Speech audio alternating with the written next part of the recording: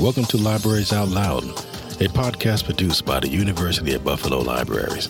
I'm your host, Omar Brown, evening supervisor in Silverman Library on the UB's North Campus. In each episode of the Libraries Out Loud, we'll explore connections between the UB libraries and the research, learning, teaching, and creative activities of our faculty, students, and staff. The focus of this month's episode is sustainability and the environment. To kick things off with some background information and an interview with an expert in this area, here is Brian Szejecki, an undergraduate education librarian at UB. According to EPA.gov, sustainability is based on a simple principle. Everything that we need for our survival and well-being depends, either directly or indirectly, on our natural environment. To pursue sustainability is to create and maintain the conditions under which humans and nature can exist in productive harmony to support present and future generations. Focusing on sustainability is not anything new. The first Earth Day was celebrated on April 22, 1970. Organized by Gaylord Nelson, the former governor and state senator of Wisconsin, it was created to teach Americans about conservation and the environment, especially awareness with both. According to the National Ocean Service, nearly 10% of the U.S. population of the time participated, including colleges, universities, and public schools. Since then, Earth Day has become a mainstay throughout the United States. The University at Buffalo is no stranger to sustainability endeavors, encouraging multiple ways for the community to be more green in their everyday lives. In honor of April being Sustainability Month at the university, we felt it only appropriate to sit down with a person who holds sustainability near to their heart, and who perhaps has the longest title of anyone at UB, Jim Gordon, a recent retiree from the university libraries. Hi, Jim. How are you doing? Good, Brian. How are you? Doing okay. Very good day. So Jim is going to be meeting with us today to talk about a lot of different things involving sustainability. But first, I want to talk with you about what your role was within the University at Buffalo Libraries. And do you actually miss it now that you're retired? Even in retirement, I'm still chair of the Professional Staff Senate's Sustainable Living Committee's Subcommittee on Alternative Transportation. So I don't miss it because I'm still doing it. UB is a special place. It encourages retirees to continue participation. And it allows me to maintain contact with a lot of friends that I've made and colleagues while I was working at the university. I had a feeling when you retired that you would still be doing it. And that's great to hear because you were ever present and you did so many great things for your colleagues. And it's just great to hear. Great to hear. So just to kind of get a little focused here, I have a couple of questions regarding just many different facets of sustainability. The first one starting with, personally, what do you think is the largest threat to the environment? And if you wanted to talk about multiple threats that you're especially worried about, feel free. So there are multiple threats to the environment.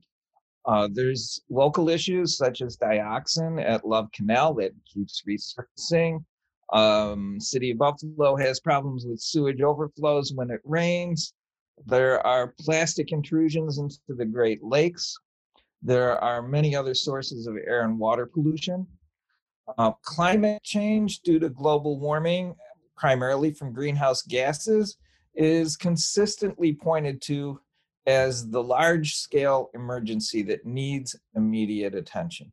That's a lot of different potential threats. So be that as it may, do you believe then that UB is environmentally sound and conscious as an institution? I do. I've been here was more than 20 years. And if you count to my student days, going back to 50 years, and I've seen a gradual evolution and increased consciousness on part of UB's administration.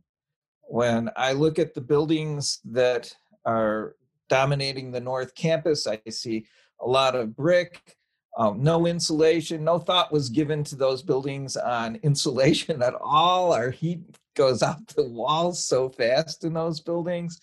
And yet, in the newer buildings that we've built, look around, you can see Greiner Hall, you can see the pharmacy building, the new medical campus.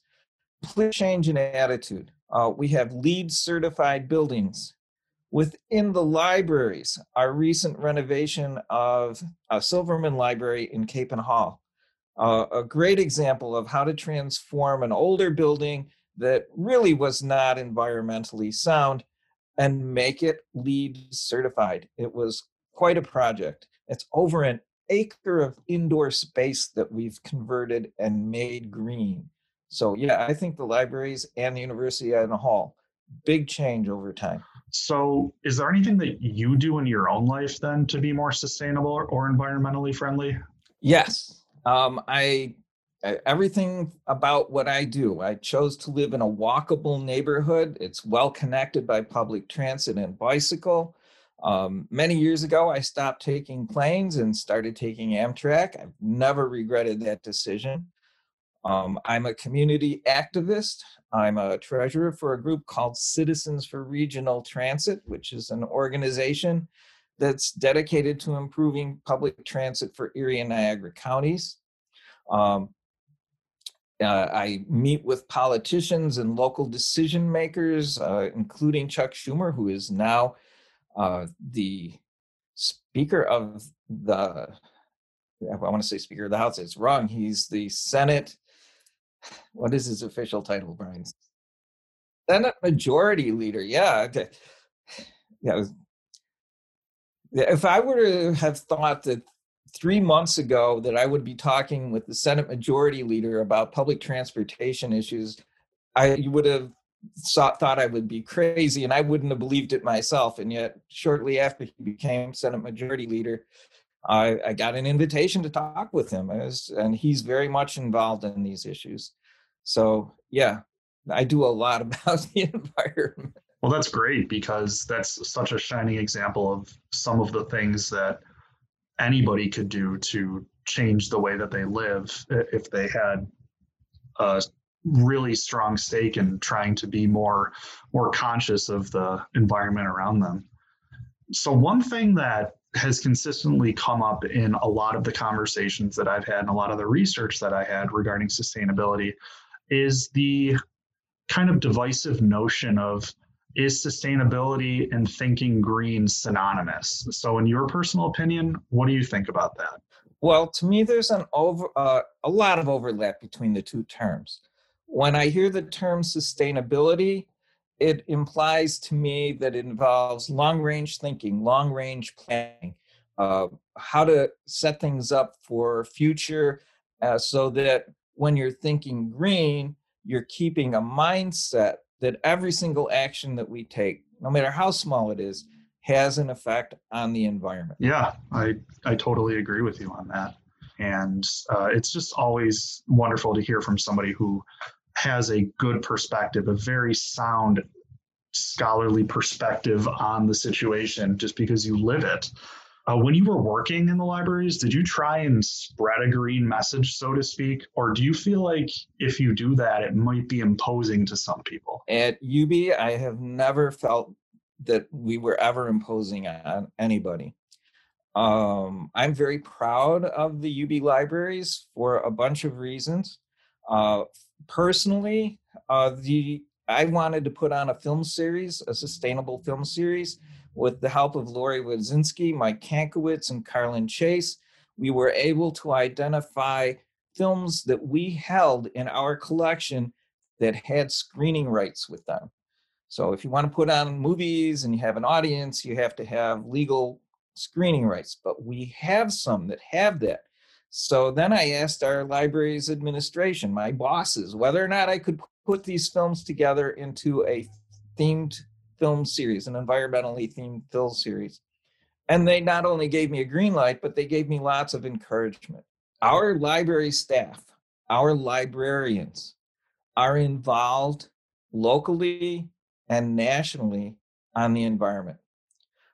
Locally, we have Janice, who chairs the Professional Staff Senate's Sustainable Living Committee. We have Fred Stoss, who chaired the American Libraries Association Sustainability Roundtable. But we have people on our staff that exemplify the very idea that every citizen, what you say, what you do matters. People will respect you. People understand that if you work for a student at UB, you probably know what you're talking about.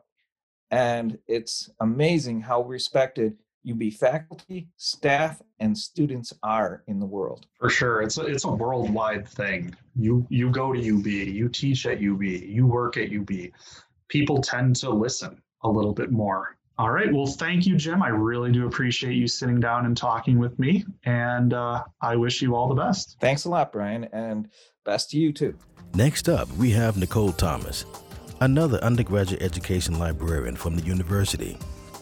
She will highlight some sustainability endeavors libraries can embrace, as well as remark upon strategies our libraries employs, as well as the university as a whole. Here at UB, the libraries are not only directly involved in the push for sustainability, we're also working with the programs and members of the university community. When the Silverman Library in Capon was renovated, it became a green building and LEED certified. LEED stands for Leadership in Energy and Environmental Design.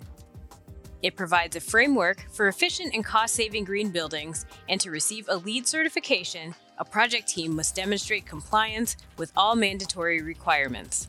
Under the LEED rating system, Silverman is certified Silver. This is due to the use of recycled building materials, reused fixtures, and existing spaces and installation of systems to improve air quality and reduce water use. And back in 2017, over 1,000 items from the UB's Green Library, formerly housed on South Campus in the UB Green office, were added to collections in Lockwood and Silverman libraries. This collection consists of periodicals, books, and media, which cover sustainable lifestyles, environmental politics, green energy, and more. Library faculty and staff are also on the front lines of the sustainability effort. Some library colleagues are serving on the Professional Staff Senate Sustainability Committee and working with other organizations locally and nationally. But you don't have to serve on a committee or don a hard hat in a building renovation to make a difference. Remember, starting small can make an impact too, and many in the UB Libraries community are taking part in their own ways. A recent survey of the UB Libraries community found that 38% participate in a local produce share, while some even shop locally at farmers markets and the co-op. 25% are involved in a walking club or challenge.